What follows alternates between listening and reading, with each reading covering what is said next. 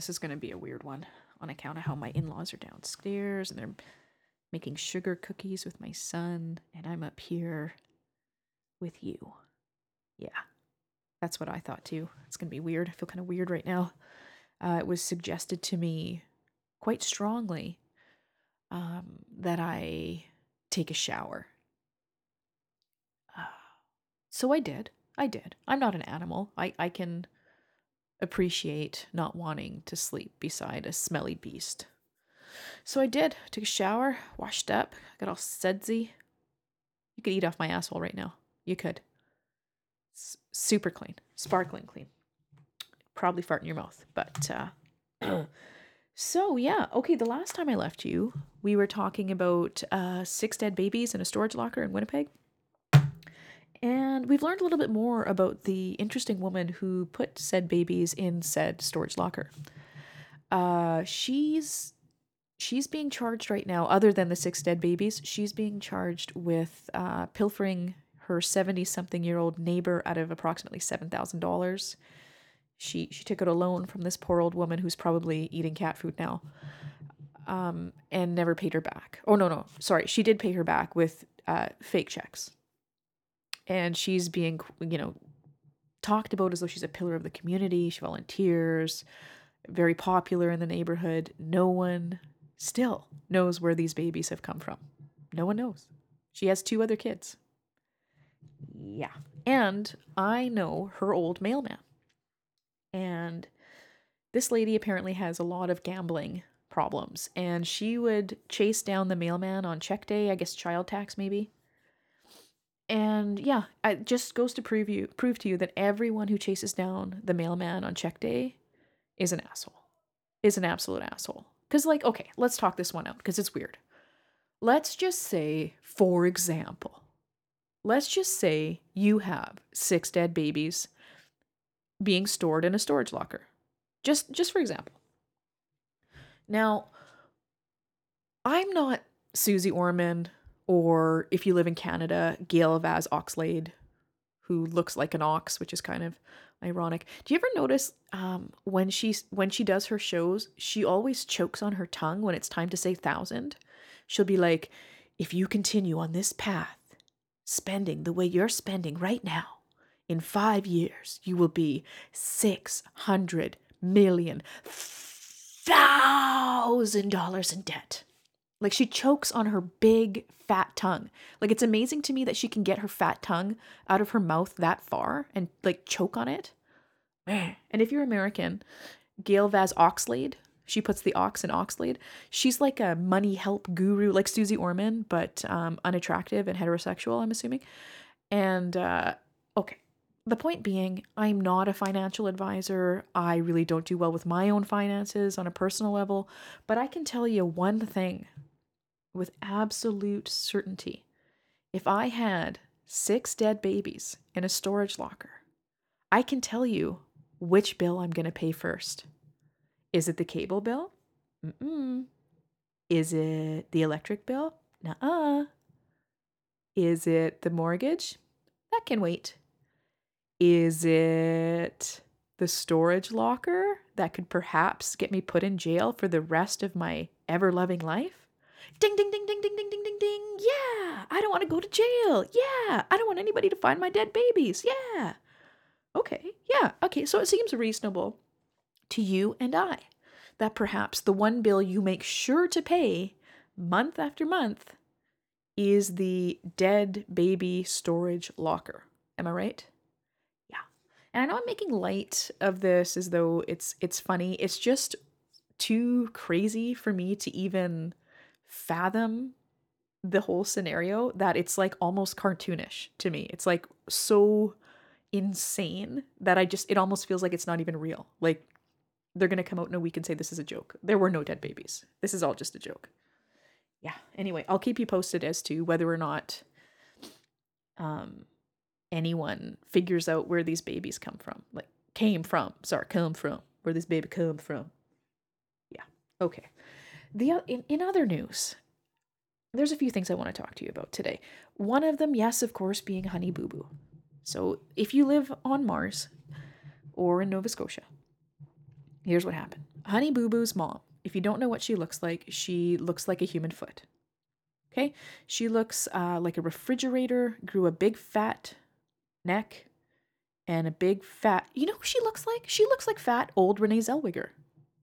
Like old Renee Zellweger before all this stuff. I was thinking about this too, and this kind of really hits home for me. It's like, I feel like Renee Zellweger has had more plastic surgery than that lady who got her face eaten off by her friend's chimp. Do you remember that? Yeah. Yeah, I would say Renee Zellweger got more plastic surgery than the chimp. Why am I repeating myself as though it even matters? What a fucking dummy. Hang on, I gotta write something down. Because instead of just skipping from topic to topic, I'm going to start writing things down. Because then I forget where I started, and then I say things like, what the fuck was I talking about? Such as what I'm about to do right now. I'm gonna get back to Honey Boo Boo Mama. The show that I guest hosted on last week, or last time I talked to you, that I didn't want to come out and say which show it was because I thought it perhaps might be private, was The Lesbian Lounge with Denise and Donna, except it was just The Lesbian Lounge with Denise, and I was on, because I guess, yeah, I don't know. I think it's nice of her to have me on. I hope she wasn't too desperate because I'm kind of a loser, but I had a good time. I think Donna is an excellent co-host, and I paled in comparison, I feel. Although I was funny. But listening back to that show, I'm so used to sitting by myself and talking by myself that I've lost my ability to answer a straightforward question. I think she asked me why we're having baby number 2, I think 3 different times, and all 3 different times I didn't answer the question. I just went off into some tangent that made no sense and was not at all pertinent to what we were discussing. Yeah, so long story short, I had a very good time. We talked for like 3 hours. It breezed by. I really liked Denise. I thought she hated me. I really did. I thought she couldn't stand me because I was just like an obnoxious little fan, like beaking about whatever, but she tolerated me enough to have her on her show, and I was honored. It was cool. It's cool to listen to a show for like a long time and then get to go on the show, because like I've always wondered about parts of her past that either I missed the episode or I missed the episode, if you know what I mean. So anyway, that was great, and if you want to go and listen to that, it's My Lesbian Radio, or shit, is it My Lesbian Lounge? Fuck, I don't know. Look for both of those in iTunes, and I think I posted the link on the Facebook fan page, so you can go look there too. It was a fun show. We did a lot of laughing, a lot of talking. She asked questions that I didn't answer, and you can hear that happening. Lucky you. Okay, now I've written down Mama Bear. Oh no, that's not her name. Mama June and Man Boobs. So, right, Mama June is quite hideous. She looks like really, really fat, old Renee Zellweger, not the new, overly sculpted, shellacked Renee Zellweger, the old one, squinty-eyed, kind of like, it's like her, ugh. Anyway, looks like her face is about to explode. You with me? Okay. Anyway, y'all know what she looks like. I don't know why I'm going on and on about this, but she's, initially when the story broke, she's dating a child molester who did 10 years time for forcing himself on an 8-year-old girl that's in June's family, Mama's family. And that's all we knew at first. And then we get the next part of the story is that it was actually June's Mama's daughter, the eldest daughter. This guy, whom she was in a relationship with, forced oral sex on her own daughter, which is disgusting. And you hear the daughter tell the story online to like TMZ or People Magazine or whoever the fuck it was. I found it on Twitter, and she's just like, I can't believe my mom's doing this to me. And I guess when it happened initially, like 10 years ago or 12 years ago, the mom didn't believe the daughter. That's just that is more disturbing to me than 6 dead babies in a storage locker. It's just really fucked up. And now all of a sudden she's dating him again. He got out of jail in March, and they're dating. I don't know, like, I know compared to her, I'm a fucking genius. But even in her little walnut-sized brain, she should know that this is disgusting and wrong. And her daughter's been victimized and abused by this man, and she's perfectly fine dating him again. Like, I know she's atrocious looking. I know that. And she's pretty dumb, and she, much like myself, probably smells really bad. But there's plenty of fish in the sea, especially when you're a fucking millionaire. Like, I knew the show was going to go down. I knew it was going to go down in a very, very bad way.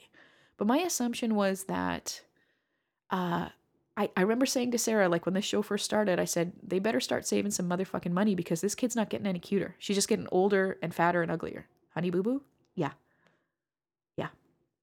But for some reason, they became like socially relevant and were worth millions of dollars all of a sudden. And I knew it was going to end badly, but I didn't know it was going to end this badly in such a grotesque way. I just am so disturbed by this. And there's like a photo of the child molester touching little Honey Boo Boo's back, and this fat manatee woman is like trudging down the stairs. Ugh, just why? What part of your fucking stupid brain would allow you to have a child molester who not only molested someone in your family, but your own daughter? It wasn't even like a fourth cousin twice removed. It was your own daughter, more than likely in your own house. And you're perfectly fine with exposing him to a daughter at virtually the same age as the first time he did it to your other kid? Oh my God. Like, what? Like, is that brain damage? Is that lack of self-esteem? Has she been molested herself and just walked it off so she doesn't understand why? Like, what if you, I mean, even if you didn't understand the whole molestation thing, even if that part didn't even like bother you or occur to you or anything, if you want to eliminate the fact that this poor innocent creature was a child, he kind of sought sexual gratification from someone other than you, which is just gross in and of itself. But to do it with a child and your child is just disgusting. Like, I don't know how I feel about corporal punishment, but in this case, I feel like, yeah, kill him. I just think anybody who touches a child in that way needs to die. Is that horrible? Is that a redneck opinion? I don't really care. It's my opinion. I just think if you're like, that ruins a kid's life. Like, they are ruined for life. Ugh, I'm sorry. This got a little crazy and heated, but I was just absolutely fucking astounded. Like, I know she's dumb. I get it. She's dumb. She's not very smart or attractive. I really don't know what her good qualities are. I don't know. It just, maybe you shouldn't give TV shows to just anyone, because it's gross. And it's like all that and TLC is offered for counseling. They've offered to pay for counseling. Yeah, they better, they're gonna break the bank on that one, because this is a fucking redneck mess is what this is. Oh, Christ almighty. They better spring for a stripper pole too. They're gonna need it. All right, that's enough of that. I have a segment here from Kendra, and I'm really excited to hear about it because we haven't heard anything from Kendra in a long time. That was a guilt trip. Yeah, unacceptable. Hang on. Hey Sandra, it's Kendra with another Adventures in Adopting segment for you. The last time I left you guys was just after the first trip to Ethiopia, and I'm going to finish here with the second trip. This segment may be a little long, so feel free to break it up however you wish, so you don't have to listen to me ramble. Just not sure how to where to put the breaks in here. So, while I was waiting between the first trip and the second trip, I had to wait for him to get a new passport, birth certificate with my name as the parent, and there's a few other kind of paperwork stuff that was necessary before I could bring him home. There's also some decisions to make. I didn't wait for him to get a Canadian passport due to the fact that it would have taken a long time at the embassy in Nairobi. So instead, I opted to pay the money and get him a Canadian entry visa on his Ethiopian passport, even though he was adopted as a Canadian. So it was a little bit quicker way to get him home, which was my whole plan. It sometimes takes months to get the actual passport. So I did that and waited and got a little concerned. Saw other kids coming home, so I actually had to get my MP involved, who actually found out for me when the visa was issued, and that's how I found out that I could go and get my little dude, that everything was on its way back to Addis, and I could book my flights and basically leave any day. So on this trip, I asked my best friend Karen to come with me. The reason I did that was, first off, Karen was the only person during this long process who never once gave an indication that I should stop. A lot of people didn't so much say it, but definitely made me feel it. Karen has known my whole life how long I've wanted to do this, and she was incredibly supportive. So she was a good person to come with me and to have this life event with. And the second reason is Karen is a parent. She has a daughter that's a year younger than Taya, and so I felt that that was good. She also wasn't going to be a person that was going to be in his life every day, like some of my family could be once we got home. So if I needed to pass him off to her, there wasn't an issue with attachment and things like that. So, and she has some, she was going to be thinking with a clear mind, which I probably wasn't. So she actually agreed to come with me. She just had to pay for her flights. I paid for everything else for the trip. And yeah, she flew around the world with me. The other thing we had to do was we had to book flights through a country where Taya's Ethiopian passport, he could travel on that without needing a visa. Because getting a visa once you're there is a bit of a pain in the butt. So we ended up going through Germany. As long as we didn't leave the secured customs area, we were fine. We didn't need a visa for him, and it was an easy flight home. So we flew there out of Toronto through Germany, a little stop in Somalia for some extra excitement, and into Addis. When we got there, we couldn't find our driver, which was problem number one. So you get through the airport. Last time the driver was standing there waiting for us as soon as we got our bags checked. This time, no driver. So we were like, okay, well, maybe he's outside. And someone mentioned drivers had to be outside. So we went outside the doors. No driver. So here's the problem. We have no phone. We don't speak the language. We're two white girls. And we're standing outside this airport, which we now can't get back in because it's a secure area. So I guess since my first trip there and my trip back, they had changed the rules and the drivers were not allowed past the parking lot. So anyways, we eventually figured this out. Some guy lent us his phone and we were able to call. We had a number and we got it sorted out and managed to get our way to the guest house for the evening. The following morning, we were back at the airport at like 5 in the morning because I took this trip. I had arranged to actually meet the birth family. Taya was born in Harar, which is a UNESCO site. The city is very, very old. It's a walled city type of thing. So we were flying out there. One of the things with the airport is that there's no line in order like there is in Canada. So they have a lineup, but if somebody's free, then you just go. And us being the like white girls and the polite Canadians didn't know this until someone told us you pretty much have to push your way up to one of the the airport check-in people, or you're never going to get on your flight. Which to us kind of felt rude because we didn't want to look like the entitled white people either, right? So we eventually figured that out. We managed to get on the airplane. We went to Harar, small little airplane. We actually landed in Dire Dawa, which is the closest airport.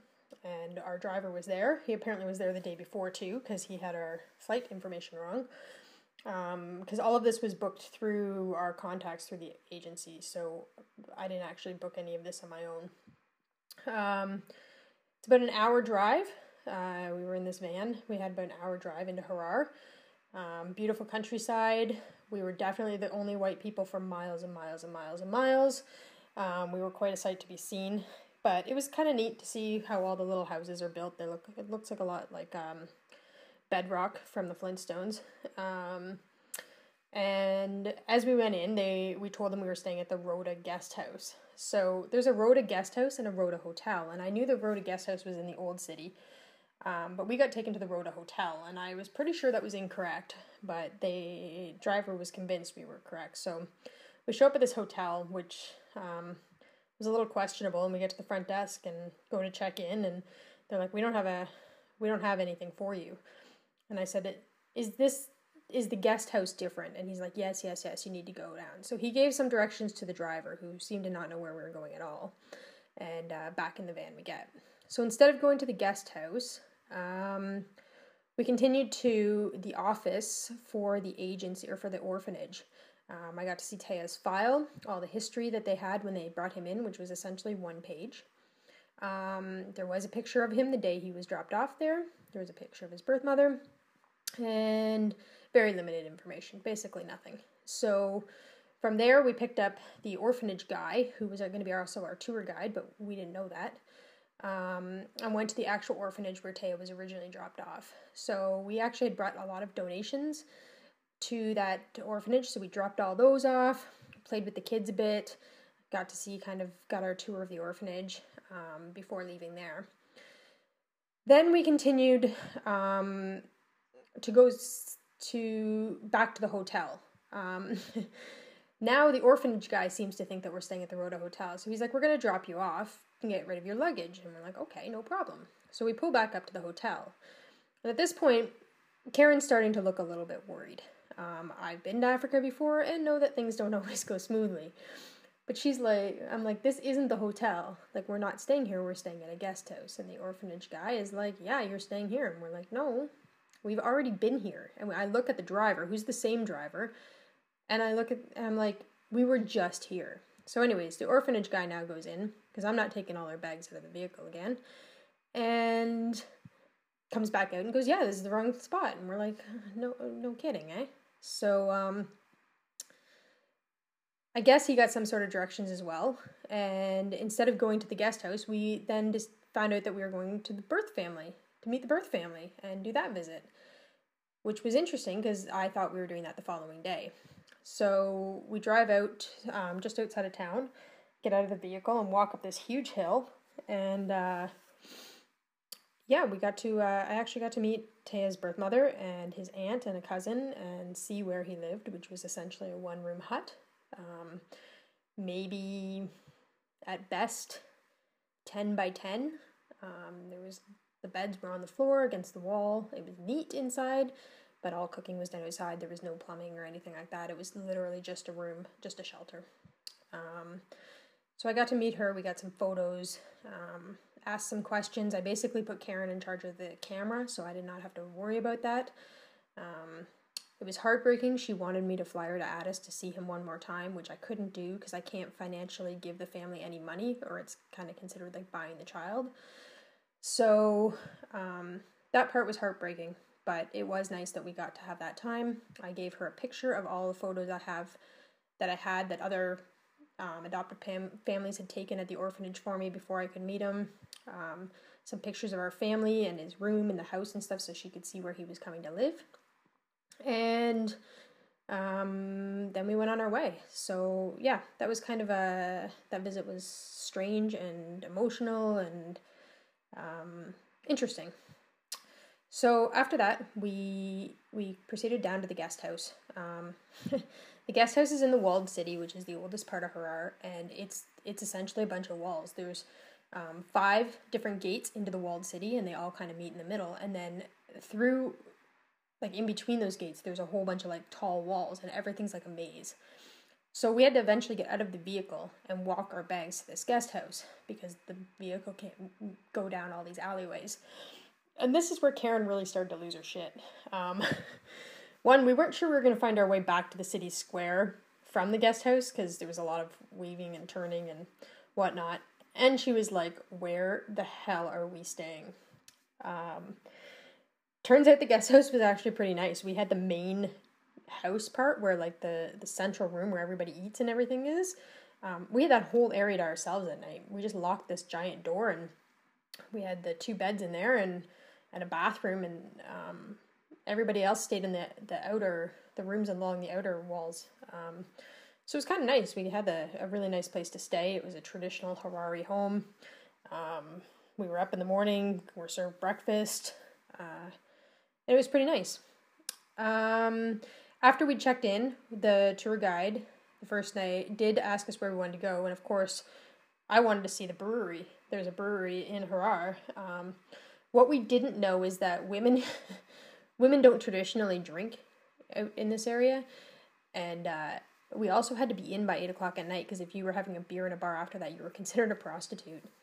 So we had some early nights while we were out there, and learned a few things. We were given the rest of the day to kind of wander around. We did feel safer there than in the capital city. Most people did just want to talk to us. we stuck out, but we didn't get bothered. Nobody tried to get money from us. It was pretty nice. So that evening we were picked up around sundown by our tour guide that we didn't know was our tour guide to go and feed the hyenas. There's a guy there that feeds the hyenas, and we were taken out on this little 3-wheel cart jobby thing, and these creepy looking hyenas that are like right out of Lion King come out of the bushes, and you get a stick and he puts a piece of raw meat on it, and these hyenas come and eat the meat off the stick, and you can feed them while the other end of the stick's in your mouth, or you can hold it or whatever. It was a bit creepy, but we did manage to do that. I'm happy I came away with my life, and yeah. So anyways, that's the end of day 1. I'm going to stop it here because I'm 12 minutes in, and I'll send the rest of the trip home another time. All right, bye. What a great story. What a tremendously good story. Some of the sound might be a little bit buggered on that, only because potentially Kendra might have covered the mic at certain points, which is okay. It's understandable. Let's just not make a big deal about it. You just turn it up and then you turn it down. That's it. Why don't you just chill the fuck out about it, okay? Everyone has good and bad days. Everyone. Okay, where do I start? Yes, I understand about the airport and there being no line, and you don't want to feel like the overprivileged white people and march on up, but at some point you fucking have to. I don't know how. I saw an intersection in Ethiopia once with no lights, and everyone just somehow managed to not get into an accident and just go where they're going. Like a 4-way intersection. How did they not kill each other? I watched it. I was like transfixed. It was like 5 minutes of video, and I was just like, how is nobody dying? I don't get it. Yes, you know what? I'm with your friend Karen 110%.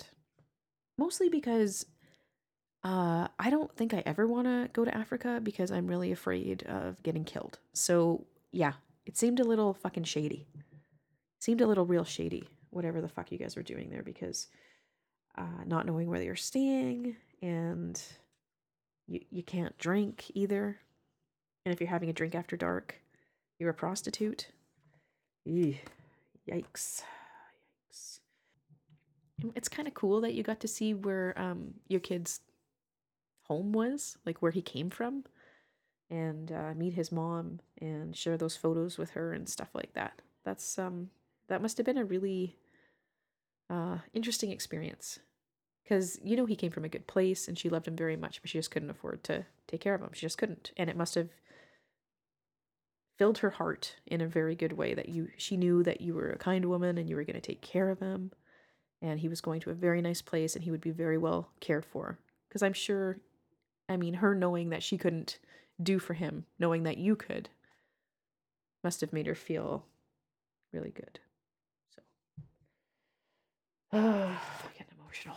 Man, it's quite the journey you went on. Like, what an intense thing. All the ups and downs and the heartbreak, and now you're just trying to get him home and not get killed or offered money for sexual favors. It's just a big deal. Okay, just stop this entirely. I just wanted to finish up one thought that has nothing to do with kindness or generosity or any kind of personal voyage. It has to do with breasts. It has to do with breasts. I am a staunch homosexual. I have no gray area. I'm just a carpet muncher. I'm just into the vag. The old vagiroony. And yet, somehow, when I watch the first few episodes of The Biggest Loser, or as I like to say, The Fattest Man, this is really hard to say, there's a part of me, without thinking, like at a glance, I see these rather large men and their rather large areola on rather large fatty pectoral tissue that resemble a woman's breasts, and I find myself aroused, intensely aroused, just for a split second before I remember that they're men. There's a part of me that sees breasts, and I'm coming to terms with it. This isn't the first time I've watched The Fattest Man. This isn't the first time I've seen luscious, pendulous, round breasts on morbidly obese men and been attracted to it. It's the only time really I've been ashamed of my homosexuality. I need a telethon. Someone's got to raise money for me. I need counseling. I need Honey Boo Boo counseling money. Like a lot of it. I need a lot of that counseling money. Okay, you know what? I think that's it for me. I'm going to put in some Rose after this, but I don't have time to listen to it because my in-laws are downstairs and it's almost bedtime, and then my kid's gonna come up here and start fucking screaming. So I will play her stuff, and then I will talk about it next week or the next time. Who knows? It could be tomorrow. I could record tomorrow. Who the fuck knows? And I still have one more segment from Kendra, so hang in there. I know you hate me, but hang in there for her. So here is Rose talking about being child-free, which is a point of view we don't often get to hear from because it's kind of got a bit of a pox on it. It's kind of got a bit of a stigma. Okay. And iTunes reviews, thank you so much. I got 3 donations this week, and they were ample and very much appreciated. And I don't know if you want me to say your names on the show. So if you do want me to say your names on the show, send me an email and I will very gladly do that. But if you want to be mysterious, I will not. Anyway, okay, iTunes reviews are important. You can do that. Facebook, Twitter, Sandra D. Sanchez. And what else? Oh, yeah, check me out on the Lesbian Lounge podcast. You can do that. You can leave them an iTunes review. They could probably appreciate that very much. And that's about it. So here's Rose. She's going to close down the show. And, change of address 69@gmail.com if you want to send me any audio. And I got to go downstairs and pretend I didn't just talk about dead babies and the Biggest Loser man breasts and how clean my asshole is. Okay, so hang on. Here's Rose. Hey everybody, this is Rose, and I am finally doing this segment for Sanchez to explain why I am child-free by choice, which is a nice way of putting it. I have had some people ask, why don't you want kids, with the not-so-subtle undertone of, what kind of monster are you? You're a woman. Don't you know what you were made for? Because face it, and sorry, I'm going to sniff a lot because I've got sinus problems. Hey, good thing I didn't pass those on to some little tyke. But anyway, before I go any further, let's face the fact that men don't get questioned that way. Men can be confirmed bachelors, and it can either mean that they're gay or that they're just swinging loosey-goosey free. And if those confirmed bachelors don't want to be dads, nobody gives a shit. Except maybe a woman who's, tapping the watch of her biological clock thing and saying, dude, come on, I want to procreate with you. And then she finds out, oh, he doesn't want to. And then she dumps him and finds another guy. But they're not treated necessarily like, I just have never, I know guys that aren't dads. I know guys they've been snipped or whatever, and I've never heard anybody ask them why they don't want to be a dad. And they've told me that they don't get questioned the way that I've been questioned. And in fact, men had 500,000 vasectomies during this last recession, which it was barely a news story that I saw this past week.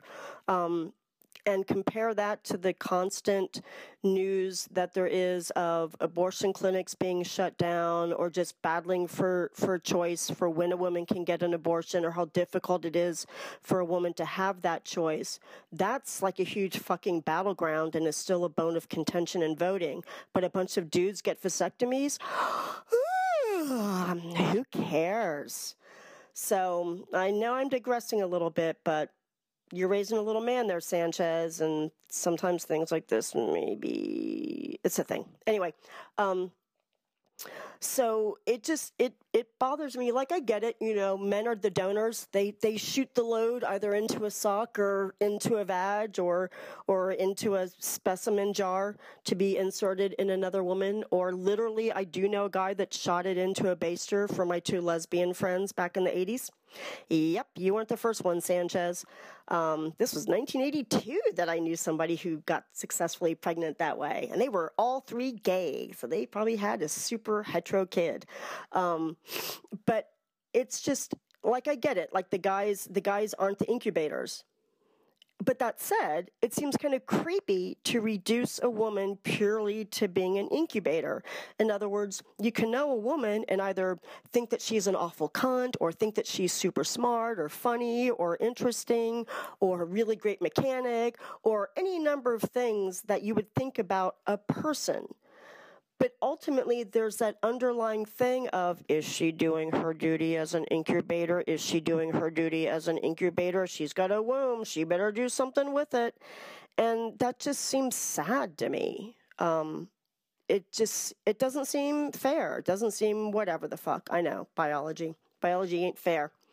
So anyway, why me? Why did I choose not to be a parent? And if you've heard some of my prior segments, you can probably tell that I'm more than a little bit fucked up. I am a clusterfuck of the worst possible combination of nature and nurture. The DNA in my family is multi-generational mental illness. And apparently we have a hard time talking really quickly too.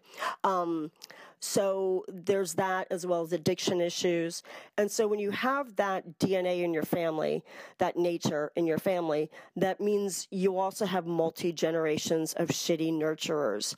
So for me, that means I have no recollection of being raised and feeling loved at all. I don't recall being told that I was loved, at least by my mom, which is, it's her side of the family where the mental illness is. What? Continuing the tradition. Fine tradition.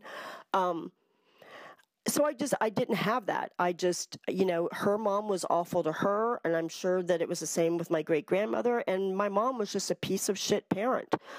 She's barely not a piece of shit human being. I understand why, but that still doesn't mean that it's a legacy to preserve and pass on. That's for fuck's sure. So that's kind of a big part of it, like in a super quick nutshell. But I didn't actually originally know that 100% when I was a real little kid. There was, I found a school assignment that I wrote in like second or third grade where I was asked to write, the assignment was to write where we saw ourselves when we were 30 years old. And apparently I saw myself as married to a man. The disgusting world of heterosexuality is all I've ever known. And so I was going to be married with 2 kids, which I wrote in all capitals, both adopted, because back then, if I was going to have a kid, I only saw the idea of adopting or being a foster parent, because I felt that there were enough unwanted kids in the world that deserved a home, more than any selfish desire for me to have a mini-me. And honestly, I also just thought the entire idea of pregnancy and childbirth completely disgusting. I hadn't even had my period yet, but holy shit, I knew what my lady parts looked like and what I did not want to try to shove out there. And I thought pregnant women looked disgusting. So sure, I guess that made me a monster at age 7. Fine, sue me. Did I mention my nature-nurture background? There you go. And so that's kind of where I thought about it at the time. And even when I still kind of, entertained the idea of it, I also took into, then I didn't take this into fact, but if as an adult, beyond being 7 years old, if as an adult I ever had any interest in being a parent, I still would have gone along the route of adopting or being a foster parent, because climate change is a fucking thing, y'all. In the past 40 years, 50% of the wildlife has been wiped out. That's right. Since I was 11 years old to now, 50% of the wildlife has been wiped out. Did you do the math? Thanks. And so much ice has melted from Antarctica that it's already slightly affecting the Earth's axis. And if Hollywood has taught us anything with disaster movies, you don't want to be fucking with the Earth's axis, y'all.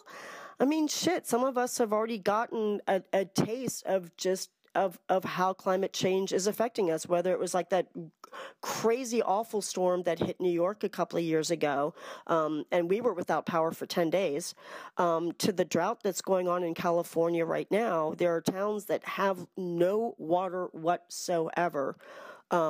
It's fucked. It's fucked. And there are a lot of reasons for climate change, and among them is overpopulation. So I would have rather just taken part of that population that's already here and tried to raise it versus add more fucked up carbon footprint. But again, that's me. That's where my head was at. And that's also kind of like another thing for me along the adoption route, and like why that would have been my only choice, is I just can't imagine wanting to sentence anyone to this shitty world. I mean, it's a dying planet. Society is shitty. I've felt that way my whole life, pretty much. And now we have the lovely ISIS, we have Ebola, and we have Bruce Jenner's face. Jesus fucking Christ. I do not need to bring a kid into the world to see Bruce Jenner's face or a Kardashian ass. Like, no. Like, there's enough kids that are already stuck having to deal with that shit. I don't need to bring in another one just so it might look like me. But again, that's me. But at one time, I felt like at least by adopting someone that's already here, I'm not adding to the problem. And I'd be trying to help a kid who's already been sentenced. They didn't have that choice. Their parents just pumped him and dumped him. But by the time I was in high school or so, I knew that I never even wanted to do that. So I, went on the pill as soon as I was sexually active when I was 18, and was on it until I was 29 or 30 when I was living in Berkeley and in the waiting room of Planned Parenthood. And at that time, Norplant was on the market. And Norplant is it's a birth control that you inject that's injected into your upper arm. And so that way you've got birth control running through your body for 3 months. So you don't have to worry about forgetting to take a pill. Or, yes, women, you can get pregnant on the pill, because if you're throwing up or having diarrhea for whatever reason, you've probably passed your pill, so the rest of your pack is useless for the month. You best be having a backup plan. Because, yeah, I've known a couple of women who've gotten pregnant on the pill. One during her honeymoon, because she was throwing up the entire time on the cruise. Hooray! And that's when she knew she got pregnant. So anyway, I was sitting there in the waiting room, and I knew that I was never, ever, ever going to change my mind about wanting to be a parent, despite tons of people telling me, oh, you'll change your mind, because apparently they know me better than I know myself. I knew I wasn't going to. And then I got creeped out by the fact that I was seriously considering having something implanted into my body to keep my decision going. Mainly chemicals, useless chemicals, that the only reason why I'm having them is because I don't want to do something. So why not just take that final step and get my tubes tied? And so that's what I did. I explained the DNA background in my family with Planned Parenthood, and my age, and basically a lot of what I'm telling you in this thing. And they give you a time to think about it. And then you come back, and it's an outpatient procedure. And the only thing that I remember is that I had to be careful for a week or two, not to lift gallons of milk or unpack boxes of books on the job, because I didn't want to bust open the stitches. And the other thing that I remember is that anybody who wanted to see, I would pull down my waistband and show them the scars of freedom on my belly button, because that's what I referred to them, my little scars of freedom. And that was it. Or so I thought. I still have had a lot of crazy reactions to that fact. For 20 years now. 20 years it's been since I've had my tubes tied. Shit. And like I said, I got this process done when I was living in Berkeley in the 90s, which is like a super liberal, super progressive, super awesome town. But I still got some blowback there. And the demographic that gave me the most blowback were lesbians, which at first really confused me, because I'm like, you are the uber women. You are women on women action. More than anybody, you should understand our bodies, ourselves, my body, my choice. But then I thought about my friend back in the early 80s. Like I said, their friend shot into a wad, and they basted it into the the mom that was going to be the mom and had the kid. And luckily they didn't have to pay anything for it. But I've worked for another woman who went through a lot of expense so that way she and her wife, I'm going to call her wife because they're married as far as I'm concerned, so that they could have kids. And so I understood, like, oh, from these women's perspective, I have this gift that I'm just throwing away. And it's something that they really, really want to have. And so that, like, helped me, like, understand and be a little bit more patient and kind of deal with some real ugly heat sometime. I mean, one woman basically told me, like, she wanted a kid so bad, like, why couldn't I just have one and give it to her? Like, crazy talk. Out of their pain, I guess. And then another thing that I would hear a lot was that not to worry, because before I had my tubes tied, people were always like, oh, you'll change your mind, you'll change your mind, you'll change your mind, you'll change your mind. And I'm like, I'm sorry, this is a really serious decision. So I've pretty much made up my mind. Like, I've considered it long and hard. But a few people told me not to worry about the fact that I'd had my tubes tied, because when I changed my mind, I could have it reversed. That's right. Not if I changed my mind, but when I changed my mind. Because apparently I'm such a flibbity jib that I'm going to, go under a knife or whatever the fuck for something that I might change my mind 6 weeks later and have reversed, because that's how it works with being a parent. One day you want to be one, the next day you don't. Next day you do. Blah, blah, blah. That doesn't seem like a great way to be a parent. It's kind of like telling somebody who's finally getting the tattoo of their dreams, oh, don't worry, you can always laser it off. Like, Jesus fucking Christ. Anyway. And it's also, sometimes the way that I've been asked about it, it's almost as if it seems like adult women aren't capable of making these kinds of decisions themselves. Like, that's how it's being, like, almost like, oh, there, pat me on the head. You don't really know what's best for you. It's like, really? If I don't know what's best for me, then why the fuck do you think I would know what's best for having a kid? Does that seem like a good parent? Doubt it. A few parents have said that they really respect the fact that I know my limits and don't want to fuck up a kid, and therefore just, add a burden onto society. But those are kind of few. Other parents who, when I explain, like, how seriously I think parenting is, like, if you're going to be a parent, your kid should be your number one priority. You make them feel loved, all your time and energy, like, the bulk of it goes towards that, which is what would make me absolutely hate it. I've had those parents tell me that because I take it so seriously, that means I'd be a good parent, and there needs to be more parents like me. So I should have a kid. It's like, nope.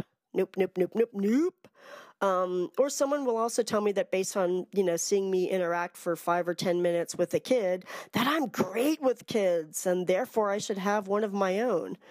You know what? Heroin addicts are great with heroin, too. The first time that they put a needle under their skin, it was a little bit tough, but then they got really good at it. Does that mean that they should be a heroin addict? No. I can do spreadsheets. I'm really good at spreadsheets. I'm really good at, like, balancing other people's books. I don't want to do that 24/7. No. So anyway, there's that.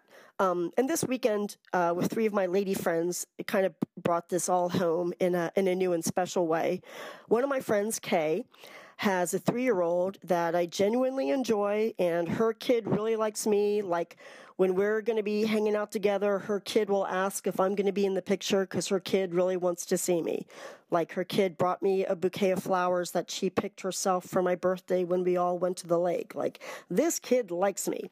And this kid is a smart kid because Kay and her husband, Jay, are really good parents. Like, I've seen them deal with her when she's fussy and treat her like a human being and not a baby. Like, I'm really, really impressed with it. But that still doesn't mean that I want to have one. And Kay doesn't want to have another kid. One of our other friends, TT, I'll get to her in a minute, even asked Kay if Kay wanted another kid, and Kay was like, no, because the awesome kid that she does have wasn't planned. The only reason why she had this kid was because she'd had an abortion the year before and couldn't put herself through it again. And for me, that wouldn't be a good enough reason for me to have a kid, for me. This other friend of mine, we'll call her S, she's 40. She doesn't have any kids. She's been married for, about 8 years now or so, 7 or 8 years. Her husband's 10 years younger than her, so he's still plenty fertile, unless it's all been killed out by his alcoholism. I don't kid. I love them both, but it's sad. She's, like I said, she doesn't have any kids. She hasn't necessarily ever wanted kids. She's also had an abortion, and she told me that if she were to get pregnant again, she'd roll with it. That's what she would do. She wouldn't have another abortion. She'd roll with it. Which again, great that she's willing to take on that responsibility. And since I've brought up abortion twice, maybe you're also wondering, hey, kid hater, hey, unnatural, monstrous woman, I bet you've also killed one too, haven't you? Nope, never had an abortion. Never needed one. Yep, I am careful like a motherfucker, because when I know I don't want something, by God, I fucking make sure that I don't have it. I don't care how many backup plans I have to have. I make sure that that ain't gonna happen, and it never did. And I know sometimes luck can play into that, but man, I minimalized any luck having anything to do with it. So yeah, I'm lucky. I've never had to go through what is understandably a very painful decision for people to go through, but thankfully a choice that women have. Anyway, well, let's get back to the last lady. We'll call her TT. That is actually the nickname she wishes she had. She has 2 kids. One is 2 years old and another one that's 10 months old. And before I say all this stuff that I'm going to say about her, I feel like I really should also explain that I respect how open and honest she is about her really raw feelings, because by her being able to talk about this with us, that meant that she could get advice from Kay or whatever. So just because I'm laying out these details of a conversation, don't assume that I'm doing it from a place of judgment, even though I sound like a snarky ass bitch sometimes. So she's got these 2 kids. One's 2, one's 10 months old. And she said that it wasn't until she had her second kid, and her second kid was about 6 months old, so 4 months ago, that she realized why people have kids and like how nice it is to be a parent. She had really bad postpartum with her son, the first one. The second one is a girl, which maybe that's also part of the difference, what makes it feel easier for her, maybe because she understands girls better than boys, I don't know. Maybe she just didn't have as bad postpartum, but she can tell how different these kids have already been impacted by her reaction to each one of them being born. And it causes her a lot of concern. And that's awesome. It's awesome that it causes her that much concern, because that means that she's being proactive about it. So again, that's kind of why I'm mentioning all that. But she also complained a lot about her husband and the fact that she should have realized that he was somebody who was basically determined to get married and have kids, like it's something he did to her. And I say that because she actually asked Kay, don't you just get so frustrated with your husband that you ask him, why did you do this to me? Why did you get me pregnant? Why did you make me have kids? And I bit my tongue saying, you chose to have the kid. You both worked together and had a pregnancy. But ultimately, you were the one that chose to continue that pregnancy. So you can't blame your husband for that. And it kind of breaks my heart that you see it as something that was done to you. It breaks my heart for you and for the kids and for your husband. So anyway, and she also said that she didn't realize how much she'd miss her freedom and the life that she's had to give up. She used to travel a lot, and she's really creative. I mean, all my friends travel a lot and are really super creative. And that's really hard to do when you have 1 kid, let alone 2 kids. And she didn't realize how much she'd miss her old life and how much she would resent the fact that she misses her old life. And, she hasn't adapted to it in 2 years. And again, that kind of makes me sad for the future. And then, of course, she also asked me, about me not being a mom. And I explained kind of exactly a lot of what I've explained here. And she asked me if I ever regretted my choice. And I really had to not laugh after hearing, the other women talk about their decisions and choices. It's like, why the fuck? Listen to yourselves. Why would I regret that just based on what you're saying about your own experience?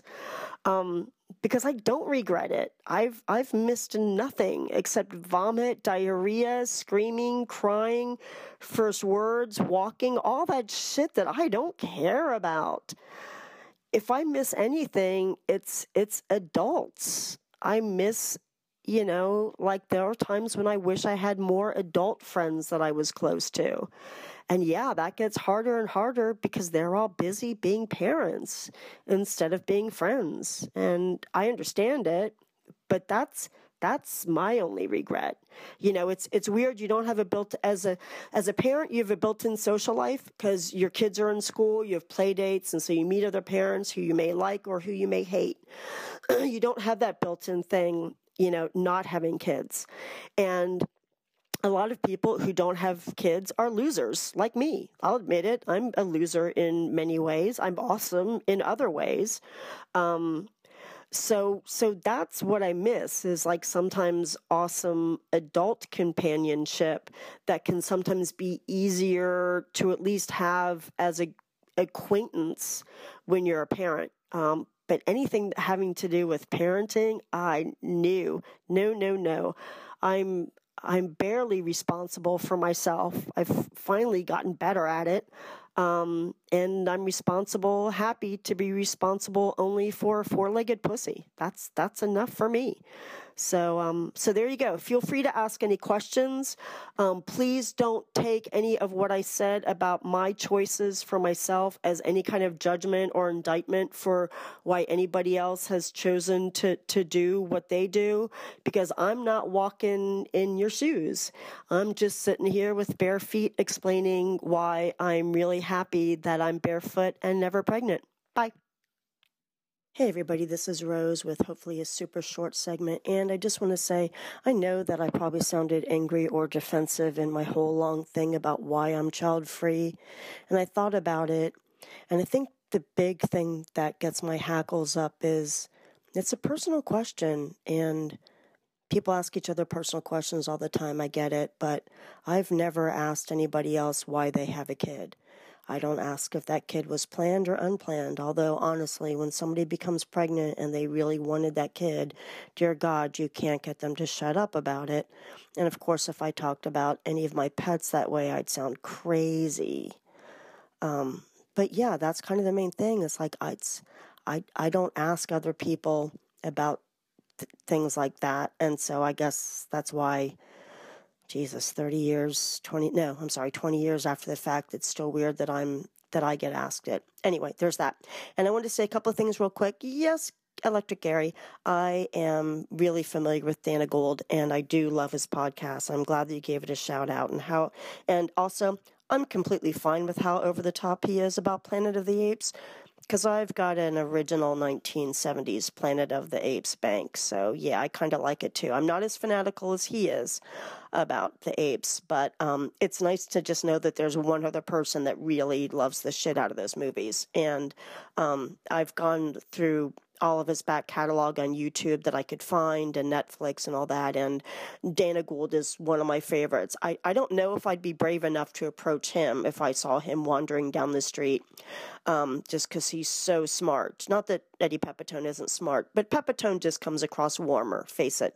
He comes across warmer. And in case you haven't already heard, Pepitone has the Bitter Buddha podcast, which is up and down. It's not like your typical kind of comedy podcast in a lot of ways. In a lot of ways, it's kind of be similar to Jen Kirkman's I Seem Fun podcast, and that it's more of a diary, kind of an update what's going on kind of a thing versus trying to pack in as many jokes as possible, storytelling, haha, or interviewing comedians kind of thing, although he does sometimes do that too. So anyway, there's that. And goddamn, I love that tampon joke. Oh, goddamn, I wish I am going to look for good jokes to tell your wife, because having to have injections for any reason, health problems in general suck. I am beyond empathetic when it comes to that. So she's a very lucky woman to have you be so supportive and make her laugh and know what's needed.